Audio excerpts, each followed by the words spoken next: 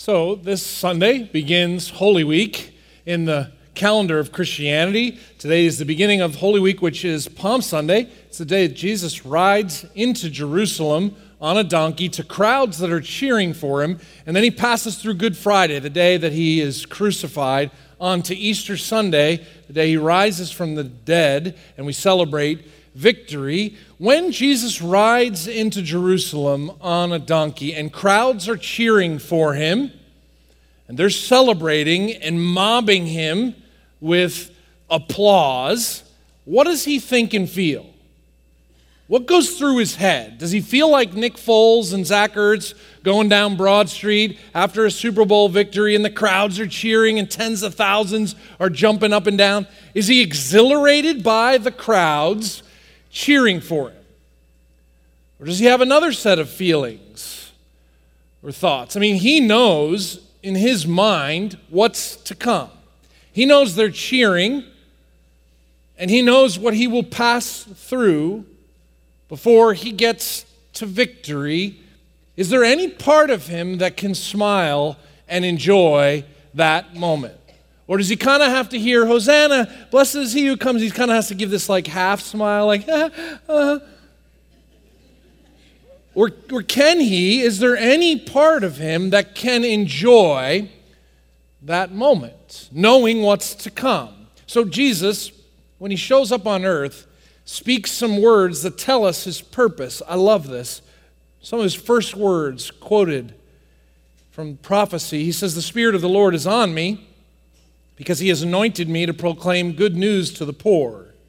God has sent me to proclaim freedom for the prisoner and recovery of sight for the blind, to set the oppressed free, and to proclaim the year of the Lord's favor." I mean, Jesus knows why he's here. He knows he has come to bring good news. He knows he gets to secure victory for all humanity. But in this moment, he also knows he's just about to face the most hellish experience any human could face. So I wonder what he feels. Is it just endure this moment? I mean, is it possible that even in this moment, as crowds are cheering for him, that maybe he utters for the first time in his own heart, "Father, forgive them. They don't know what they're doing. They don't know what they're doing." Is it possible that he's like running a marathon? Some of you knuckleheads run marathons. 26.2 miles? What is wrong with you? But imagine if you're running and you're at marker 25.2 and there are crowds cheering and you know that you still have a mile to go and it's straight uphill. Do you appreciate the crowds cheering? Or do you just have to endure that moment and go, "You don't understand. I still have to go straight uphill"? Jesus knew he still had to go straight uphill. But I wonder when those little children said, "Hosanna, blessed is the King who comes," if he could somehow deep inside with joy go, "This is good because I'm just about to secure for you, child, you person, victory and peace and satisfaction. I got to go through hell still, but I'm going to secure for you something incredible." Scriptures tell us in the Gospels that there's a point that he gets closer to Jerusalem that he begins to weep, he begins to cry. And you'd think if you were looking at him and you know the story, he's weeping and he's crying because of the pain he's going to have to go through. I mean, he knows he's got to go through agony, so is he crying because of that? No, it's actually he's crying because of people. He's crying because the people around him don't know what's going on and they're blind to who he is. He weeps over people who are blind to who the Son of God is. It pains him greatly. He will secure for each of these individuals eternal victory. But he's got to go through this. We've been working our way through his last words from the cross as we head towards Easter. And so I want you to open up your Bibles, turn them on, if you'd like, to John chapter 19 and unpack one last phrase that Jesus speaks on this journey to death and into victory. John 19 is where we're going to land today. And we already took time to go through that phrase he says, "Father, forgive them, for they don't know what they're doing." It's a prayer that he prays for all humanity. Talked about when he says, my God, why have you forsaken me?"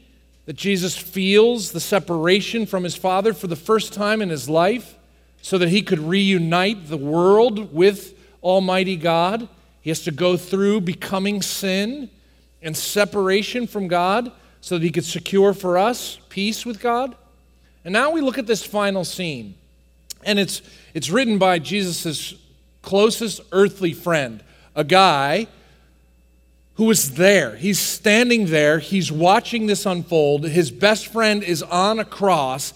His ears are totally attentive to what is going on. His eyes are absorbing, and his pen now writes for us what takes place.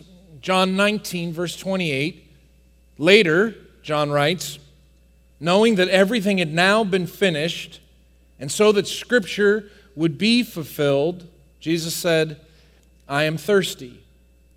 A jar of wine vinegar was there, so they soaked a sponge in it, put the sponge on a stalk of a hyssop plant, and lifted it to Jesus' lips. When he had received the drink, Jesus said, "It is finished." And with that, he bowed his head and gave up his spirit. Jesus had lived 33 years up to this moment. 33 years of total obedience, total love for God.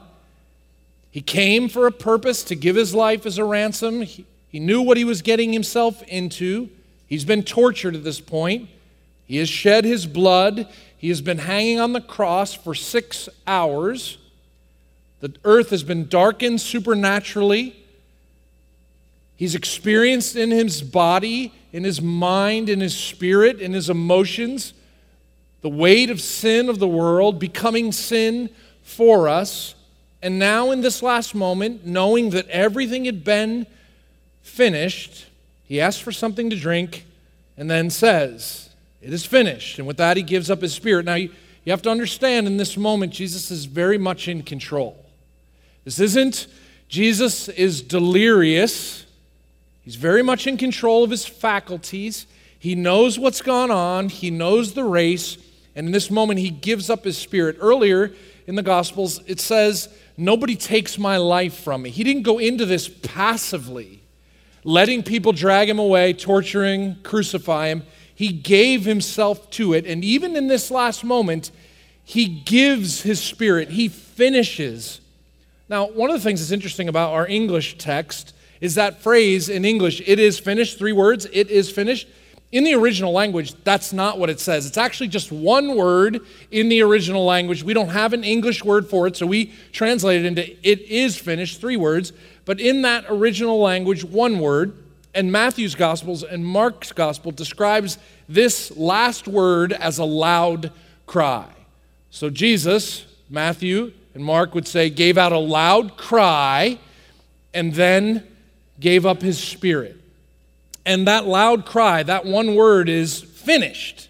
It would be better translated complete, accomplished. In our language, we go, done, check, did it, got the medal, finished. It's so important to understand what he means by that.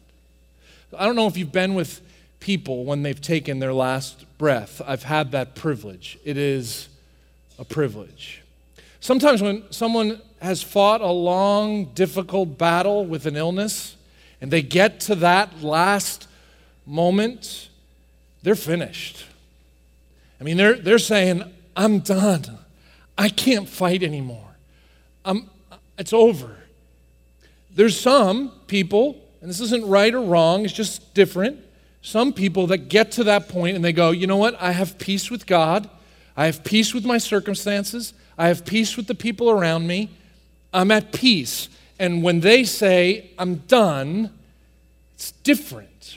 When Jesus says, "done," it's not a pathetic, weak, "I'm so exhausted, I'm so tired, I can't believe I have to endure these crazy people yelling Hosanna and then crucify. This is so hard, this is so emotionally and mentally. I just had the worst week of my life. I'm just done." That's not it at all. It's, "I am done, finished, victory. It's a cry of, yes, I did it. I finished. I didn't hold back. I left it all on the field. I accomplished why I am here. It's over. And he gives up his spirit. Victory cry. Which begs a simple question. When he says it is finished, is he just talking about his life? Or is it more? It's more. When he says it is finished, he means a number of things, starting with himself and then moving on to us and then moving out cosmically. So follow with me. When he says it is finished, he means Jesus' work on earth is complete. Like he came with a purpose. He had a job. He had an assignment. When God created the world and humanity rebelled against God, God set in motion a rescue plan. He could have just wiped us out and said, you're done. God could have said, you're done.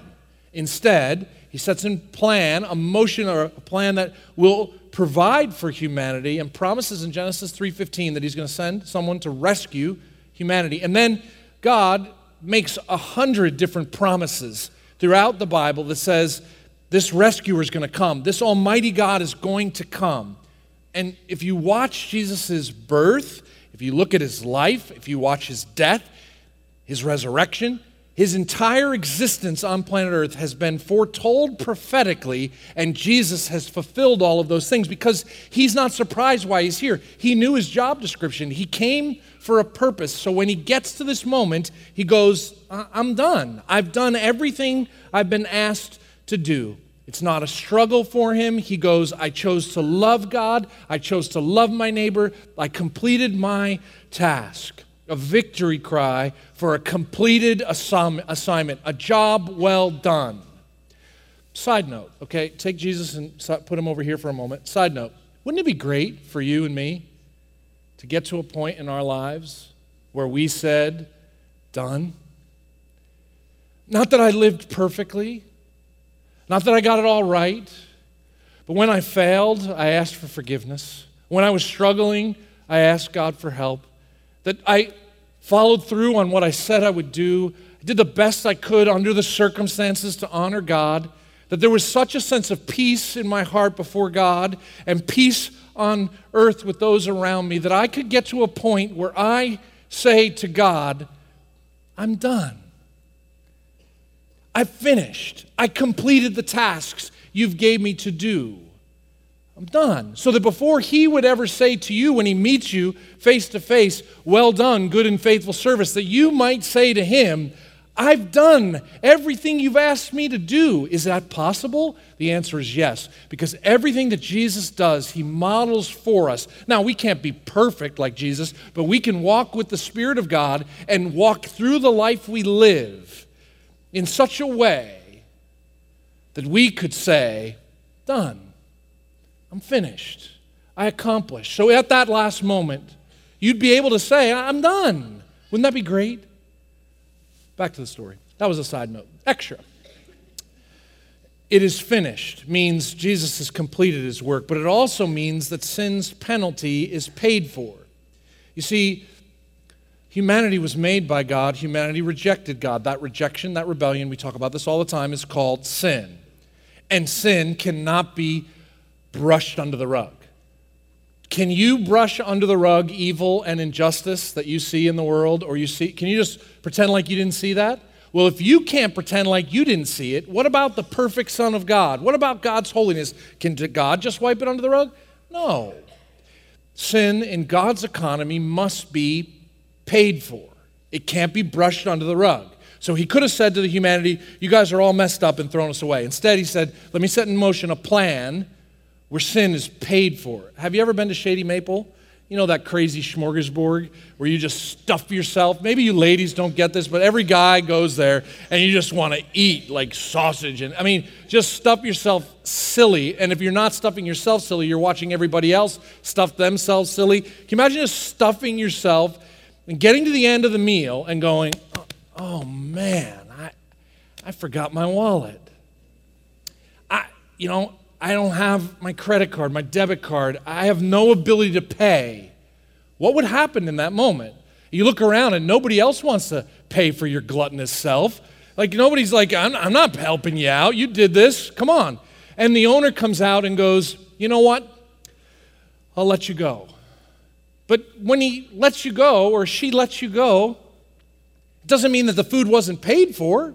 The owner had to absorb the cost of your gluttony, of your feasting, of your festivities. The owner owned the cost because nothing is free. In God's economy, when he looks at our humanity, all the gluttony of our feelings and our feasting and our festivities, all the fun that we have costs something, and he can't just wipe it under the rug. It must be paid for in order to bring us back into a relationship with him, and that's why Jesus came. And Jesus shows up on earth not with a wallet to pay a financial cost, but he pays the price with his blood. The most expensive payment any human could give. What's more expensive than your life? He pays with his blood that we can go free. This is what he did. Not this perfect, spotless lamb comes. In the past, people did all kinds of animal sacrifices over and over, hoping to please God. But now, once and for all, the perfect, spotless Lamb of God is sacrificed to pay for the sins of the world. And in this moment, because God is just, he pours out his hatred towards sin. I mean, again, don't you hate sin? You don't want to brush injustice or evil under the rug. Holy God doesn't want to either. God hates injustice and evil so much that he pours his wrath out on evil. And he does that on his Son. His holiness and his righteousness requires this expensive payment. It's satisfied in Christ. So John would say in 1 John 4:10, this is love. Not that we loved God, but that he loved us and sent his Son as an atoning sacrifice for our sins. That word atoning sacrifice means a wrath-absorbing sacrifice. Jesus, when you look at that gory nature of the crucifixion, he's absorbing in his body God's hatred for the sin of all humanity. Jesus takes that on his body. And another thing that he does that just makes this incredible, Hebrews 10 says that he throws his body in the way to shield us from God's wrath. It's almost like, try to imagine God's hatred of sin is like a train going through Emmaus and it's about to hit you. Jesus throws his body into the middle of that to shield you so you don't have to take the force of God's wrath and hatred of sin on you. He throws his body in. And what Hebrews 10 says, it's just incredible that by doing that and stopping the wrath of God, he opens up through his body a way for you and I to have a relationship with God forever. I can have connection with God and talk with God and listen to God and be with him now and forever. So he absorbs it in his body, and through absorbing it, he shields us so that we don't have to take it. So that when he says, it is finished, he's talking about the penalty of sin. The demand of God's justice is met. The requirements of God's holiness satisfied. The debt of sin is paid for. The price of all our festivities and gluttony and feelings and all the rebellion of every human ever created from that side to that side, eternity past and present, all poured out on Jesus. Satisfies the wrath of God so he can go, it's done. I did it for you. And this is what's so practical. It is finished means we can't add to that or subtract from it. We can't, this sacrifice, I mean, would it be safe to say we think it's pretty incredible? Most of us would go, it's pretty incredible that he did that for us. It's so interesting, it's incredible, but sometimes we think we can add to it. It's like, okay, God, you know what? I think I'm going to do some good works for you. You know, I'm going to give some money to the church. I'm going to serve. I'm going to read my Bible. I'm going to pray. As if we can add to the sacrifice of Jesus. Wasn't it big enough? In trying to add or work for or serve God in that way, we actually detract from the sacrifice of God. Like, yeah, that wasn't big enough. That didn't cover all of it, so let me try to help you out a little bit, God. I'll do some things. In the other way, we think the things we do can subtract from the sacrifice of God, as if some of my disobedience and the ways I screw up and fall and mess up, I can't possibly be loved by you anymore, God, because I messed up again. I looked at that again. I did that again. I said that again. I'm such a failure. As if the love of Christ isn't so much bigger than your screw up. To think that we can add from it or subtract from it is diminishing this incredible price. What do we do with it? We love it. We just go, I can't pay this. I could never pay it. I just love you. I praise you. I follow you. I surrender to you. I fall on you. I trust you. I am yours. You did this for me. It frees me to have a life of worship, not ever thinking I can add, not ever doubting I could subtract. His love is full and great and invites me into this incredibly reckless love that's just beyond what I can imagine. Can't add one thing to it, can't subtract one thing from it. All I can do is fall into it and receive it and welcome it. And it doesn't mean that I won't make mistakes, but here's what's incredible. When I sin, my sin is no longer on me, it was on him. The tab has been paid, the debt satisfied. The debt satisfied. It's incredible. It's incredible, so that he shelters me and welcomes me, and I have access to God forever. So think of this. When Jesus says it is finished, he means his work on earth is finished. He's done. It means sin's penalty has been paid for, available for you to say, man, I forgot my checkbook, God. I don't have the money to pay you. I can't please you. Jesus did. His payment covers me. I come through him to you, and you welcome me. When he says it is finished, he means that for you personally. When you get to the point when you say, I need Jesus, take his life and credit it to my account. I come under his shield. But it means something so much greater too. It is finished means all the effects of sin are doomed. This is big. So zoom out with me one more time. Just go, okay, when he says it is finished, it means his suffering and his work on earth is finished. It means all of humanity's sin has been paid for, but go one level further. This is cosmic. You know, the death of Jesus Christ isn't about you. It isn't just about your salvation, our salvation, America's salvation, the salvation of the world. This is cosmic. Listen to what Paul says in Colossians 1. He says, for God was pleased to have all his fullness dwell in Jesus, and through Jesus to reconcile to himself all things, whether things on earth or things in heaven, by making peace through his blood shed on the cross. And through Jesus to reconcile. What's reconcile mean? It means that there are two parties that are in conflict with each other. There's no peace between them. And there's a separation because of that. Now, reconcile means to bring back together these two things. He says, now through Jesus to reconcile to himself all things, whether things on earth or things in heaven, by making peace through his blood shed on the cross. So Paul's saying this is more than just the salvation of humanity. More than just salvation of humanity. So understand what the Bible says, that sin has impacted the angelic realm, that there were angels created by God who also sinned against God, rebelled from God, fell from God's glory.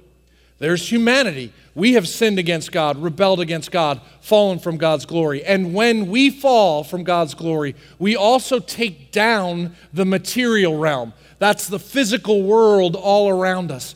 We mess up God's design for this world, for animals and plants and all that's created around us, so that Jesus, when he pays this price on the cross, what Paul is saying is that all things now will return to peace with God. Follow what this means. It means the demonic and spiritual forces that seem to run wild today will not have the final victory. God does. It means that sin and death, disease and pain that ravages our families and our friends, that doesn't have the final victory. God does. It means that animals and plants and mountains and valleys, oceans and streams that we have polluted and used for our own purposes, not God's design, that there's a day coming that He's going to make all of that right, that there is a total victory in Christ, that it's for all things. It isn't just for you and me, but a total victory in Christ that's coming because of what He did on the cross. And maybe that's just too big for you to imagine, but I get excited thinking about a day that God's going to make all things right. That everything that is unjust will be made just. Everything that's polluted will be made clean. Everything that's evil will be replaced with that which is good. Everything that was broken will be healed. In God's economy, He says, this moment in time when Jesus died, paid the price, satisfied the requirements of God's holiness so that all things are reconciled back to God and His original design. It's cosmic, it's great, it's beautiful, it's finished, done. Jesus did it. It's so rich with meaning, and we're so Christian, most of us. I'm glad you may be here today and you're not a Christian. You're welcome here. I'm glad. Many of us are Christ followers, and we've heard this stuff so many times. Oh, Holy Week, it is finished. Father, forgive him. And we're, yawn. I got to get my Easter lamb ready and maybe a pretty dress and some green grass and candies and delicious Holy Week celebrations. And Holy Week, we don't even think about Holy Week. It is finished. Who cares? We ignore this stuff. We fast forward through it. We don't process it. We don't think it. And when we miss it, we miss seeing the love of God and the total reconciliation and restoration He offers to everything and everyone who would just come to Him. Come to Him on a daily basis. Come to Him with our sin and shame. Walk with Him day by day. He wants a relationship with us. So maybe today you're a Christ follower and you're a son or daughter of the King, and this is Holy Week. Can I encourage you to slow down this week and not fast forward through one moment of the week? And in your app, I put some ideas. I'm just going to mention a couple of them, but just some ideas about slowing down this week and maybe cutting something out of your schedule to linger and to listen and maybe look fresh at one of the things Jesus said from the cross. You know what fasting is? Fasting is stopping taking something in so that you can engage with God. Maybe this is a week that you want to set aside social media and just say, I want to engage with you, God. I want to hear from you, God. I want to learn from you, God. Maybe you want to set aside TV, not March Madness, but just set aside TV. Set aside taking in media so that you can listen to God and look at what He says. Maybe you want to set aside a meal, a breakfast or lunch each day and say, God, I want to hear you. I want to learn from you. I want to linger at the cross and feel the weight and the gravity of this week that you died and rose again. Maybe you're going to slow down and read this week. You know, each of the gospel accounts has something to say about Jesus' last days on earth. And I put in your app a simple Holy Week guide to reading the Bible by Leslie Ann Jones. And you can just track with Jesus on Monday of Holy Week. What was Jesus doing? Read that. Think about that. What was He doing on Tuesday of Holy Week? What was He doing on Thursday? What was He doing on Friday? What happened on Saturday before Easter? Read and take that in and chew on it. Process it. Don't fast forward through it. And slow down and worship.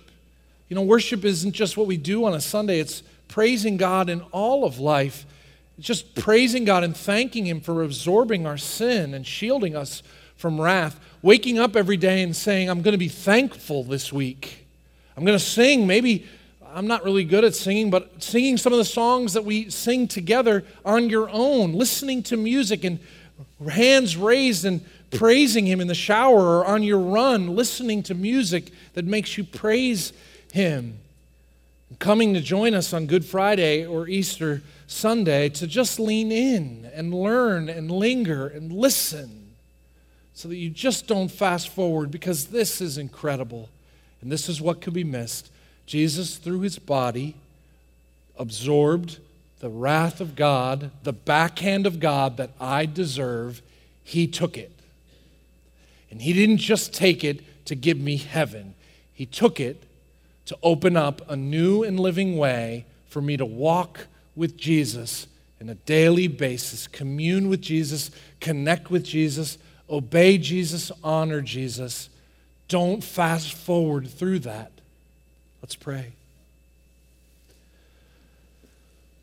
Father, in this space today, there are people that don't believe any of the things I just said, and I'm glad they're here because you speak and you communicate and you draw people to yourself.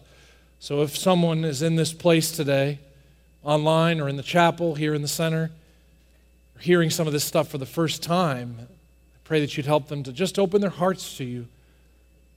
For all who call upon you will be saved. You died for the world. You offer this gift to everyone, but you won't force yourself on anyone. This is a gift, a payment that's received by faith. For sons and daughters of yours in this place today, we tend to fast forward through these events. Slow us down. Awaken us to all that you accomplished on the cross. Help us to look at you on the cross. Listen to what you said. Lean in to understanding through your word by the help of your Spirit to really sense the gravity of being our atoning sacrifice. Punishment that brought us peace was upon you. Help us to look at that, to linger there, and to praise you for it, not thinking we can add anything, not thinking we can subtract anything. Let us linger there, I pray. In Christ's name, amen.